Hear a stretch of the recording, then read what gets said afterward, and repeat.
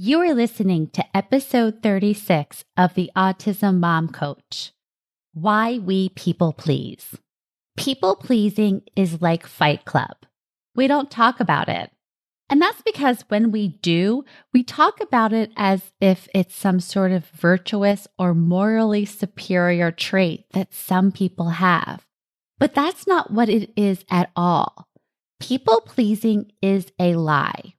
When we are doing it, we are lying to others and to ourselves. We are trying to manipulate how people view us by acting in ways that are not in alignment with how we really want to show up. And with the holidays fast approaching, the people-pleasing season is upon us, which makes now the perfect time to talk about how people-pleasing shows up in special needs parenting and what you can begin to do right now to break this exhausting habit. In part 1 of this 3-part series, I will talk about what people-pleasing is and how it shows up in special needs parenting. In part 2, I will tell you how to stop people-pleasing.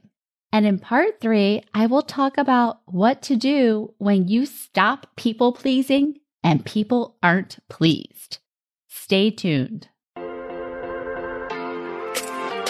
Welcome to the Autism Mom Coach, a podcast for moms who feel overwhelmed, afraid, and sometimes powerless as they raise their child with autism. My name is Lisa Candera. I'm a certified life coach, lawyer, and most importantly, I'm a full-time single mom to a teenage boy with autism.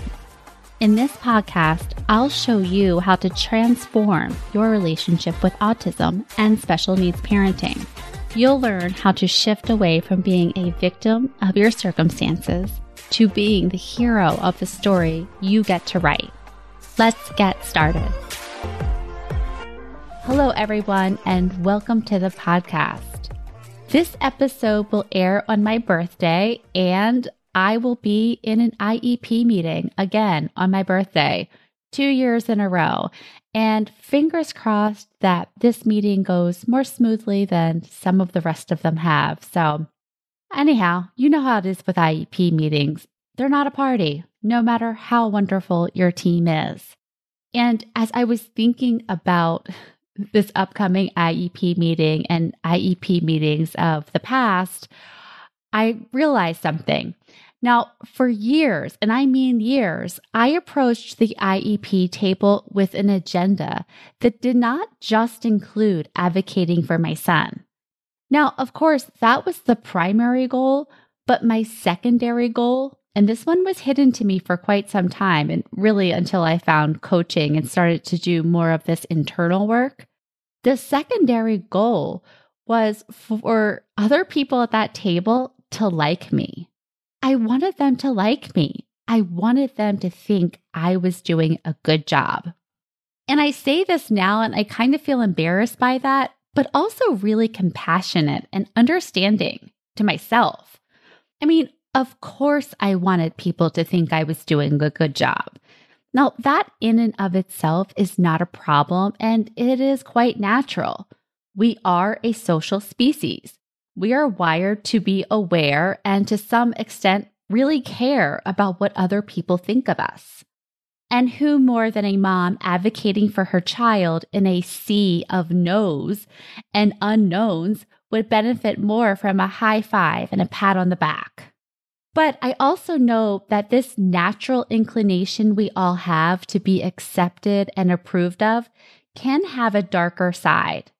And that darker side is when it shows up as a never-ending need to people-please other people to the point where you are doing all kinds of things because you think you just have to. And you don't even know what you want because what you want has never really been a consideration beyond, if everyone else is happy with me, then I can relax and be okay until the next time someone needs something. Exhausting. Now, of course, there are things that we do every day that may be pleasing to others, but that does not make them people-pleasing as I'm going to define it in just a moment. I make my son breakfast. I attend doctor's meetings and IEP meetings on my birthday. I clean the house. I feed my friend's cat when she is away. I call my mom a few times a week to check in and see how she's doing. While all of these actions may please other people in my life, my motivation for doing them is love, care, friendship, and kindness. They feel good to me. They feel expansive. Even if I don't love cleaning the house, which I actually do, or feeding the cat, I am not doing it out of a feeling of dread or obligation that if I don't do this, then other people will think poorly of me. That is the difference between the things we do because we want to do them and the things we do to people please. People pleasing often does not feel good, and it feels like dread and obligation. So let's define it. When I am talking about people pleasing, I am talking about the actions you take or do not take in order to be perceived in a favorable light by other people, in order to control what other people think of you. People pleasing takes many forms. Saying yes when you want to say no, and vice versa. Not telling people the truth because you are afraid it will hurt their feelings. Doing things for other people so they will think that you are good or nice. Focusing on how other people see you and doing things so they will think that you are competent or kind or nice or just a good mom. Not setting or holding boundaries because you are afraid that you won't be able to stick to them or because other people will be unhappy by them. People pleasing is you doing things or not in hopes that other people will be pleased by you, often at the expense of pleasing yourself. And it is a lie. People pleasing is lying. Lying to others and to yourself. Lying to others so you can avoid the discomfort you are afraid you might feel if they don't approve of you, or if you believe that they will not approve of you. So you trade in the discomfort of displeasing others for the discomfort of letting yourself down. Let me give you some examples of how I see this showing up in special needs parenting.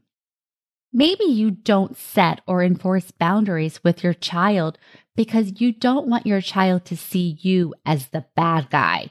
You want to be the good parent. Maybe you overcorrect your child for a behavior in the playground because you do not want the other parents to think you are letting your child get away with a bad behavior. Maybe you don't ask your partner to do bath time or fill out paperwork or make dinner because you want him or her to believe that you have it all under control and you don't need any help. Maybe you don't ask family members or friends for help or for breaks because you don't want them to believe that you can't handle your child. Maybe you say yes to invitations from friends when you really want to say no because you believe whatever the invitation is for, say a birthday party, maybe you think that this will be too intense for your child. But rather than offending them, you go to the party. Maybe you agree to bake the cookies or decorate the classroom or volunteer at the dance because you want the neurotypical kids' parents to know that you are just as involved as they are. Maybe you do not tell your family members how they can accommodate your special needs child in their homes because you don't want to offend them or you don't want them to judge you or your child. Maybe you don't tell your sister-in-law to stop sending you emails about autism cures because you don't want her to think that you are ungrateful or a bitch. Maybe you tell your child's doctor that you will pursue a therapy she has suggested just because you want her to believe you are doing everything you can, even though you don't agree at all that this therapy is appropriate for your child. And finally, maybe you decide to discontinue a social skills therapy because you don't think the program is meeting your child's needs, but you decide to tell the administrator it is because your schedule is too full because you don't want to have a difficult conversation with her about the program. These are all forms of people pleasing and really people deceiving. And here's the thing, it doesn't work because the truth is we can't please other people because we don't cause their feelings. Other people's thoughts cause their feelings.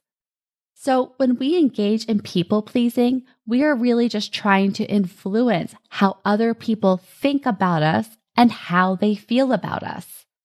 And on top of that, people pleasing really isn't about the other person at all. It is about us. It is about the discomfort we want to avoid when we fear that we are not doing what other people expect of us. So let's talk about this. Why do we do this? Why do we people please? First, like I said at the beginning of the show, as human beings, we have a desire to fit in and be accepted. This is driven by our evolutionary biology. We are wired to care about what other people think about us as a matter of survival. But in addition to our biology, there's also our strong socialization as women. As women, we are socialized to put other people's needs above our own. We are socialized to believe that this is what makes us good people, worthy of love and acceptance. How much we do, how much we show up for others, how much we sacrifice for other people. These beliefs are taught to us and modeled to us by caregivers, educators, and society at large. For some of us, people-pleasing, as much as we resent it, it feels a lot safer than not people-pleasing. And this is for good reason. Historically, people-pleasing might have been a matter of survival. I mean, at its core, people-pleasing is a survival technique. If other people are happy with me, then I will be okay. So the idea of not going with the program, of rocking the boat, that is scary. It means risking the safety of being the good girl, being liked by everyone, and never ever disappointing anyone but yourself. And this makes sense. We are rewarded for people pleasing because it enables us to fit in with the archetype that has been carved out for us of the good mom while avoiding the discomfort that comes with owning what we really want because, well, other people might not like it. We people please because it is the road we have been traveling most of our lives. It is what we think we are supposed to do, what we have been socialized to value of the mom who does it all, right? The super mom, over the mom who values her own needs and sets boundaries. I mean, that woman is selfish, which is basically the worst thing you could call a mother. Selfish. So we do it all, even though we don't want to, and then we wonder why we are feeling resentful or burnt out. Here's the good news. People pleasing is a choice. We can choose our discomfort. We can choose the discomfort of standing for ourselves over the discomfort we feel when we do things just because we think we should or have to. But first, we need to notice it.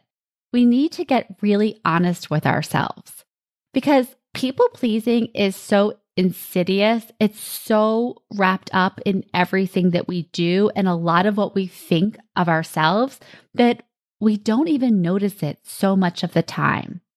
So the first thing always is we need to notice all of the areas in our lives, big and small, where we are doing or not doing things for really no other reason than we fear that another person will be upset or perceive us in a way that we don't want. And I'm not even talking about like people you know. A lot of times we people please for people we don't know, for people we imagine in our minds. And sometimes we people please for the person right next to us. The point here is to really get familiar with the areas in your life where this shows up. You can do this by asking yourself the following questions. When are you saying yes when you want to say no? When are you staying quiet to keep the peace? When are you doing things to control or influence how others perceive you? If you are unsure whether you are taking actions because of people-pleasing, ask yourself, am I doing this out of love? Is this in alignment with my values? Or am I doing this because I think I should do it? And usually, whenever a should pops up, it is very tightly linked to people-pleasing and what other people think or what we believe other people think or expect of us. Once you gather up your list, ask yourself, what am I afraid will happen if I don't do whatever it is I'm doing to people please? And then finally ask yourself, can I handle this? And that question is really ultimately, can I handle the discomfort I will feel by not doing the thing that I think other people expect of me? Can I handle it if a stranger thinks I'm a bad mom? Can I handle it if my mother-in-law is disappointed or even angry that I didn't invite her to dinner? Can I handle it if my sister-in-law takes offense when I tell her to stop sending me articles about autism? And I think what you'll find, the answer to these questions is probably yes. Yeah, of course you can. You've handled a lot. You handle a lot of discomfort on a daily basis. And so it's the question of whether or not you're willing to make room for this kind of discomfort in order to show up in your life in a way that feels good to you. All right, that's it for this week. Give some thought to these questions, and next week I will tell you what you can do to stop people pleasing. Thanks, and I'll talk to you next week. Thanks for listening to the Autism Mom Coach. If you want more information or the show notes and resources from the podcast, visit theautismmomcoach.com. See you next week.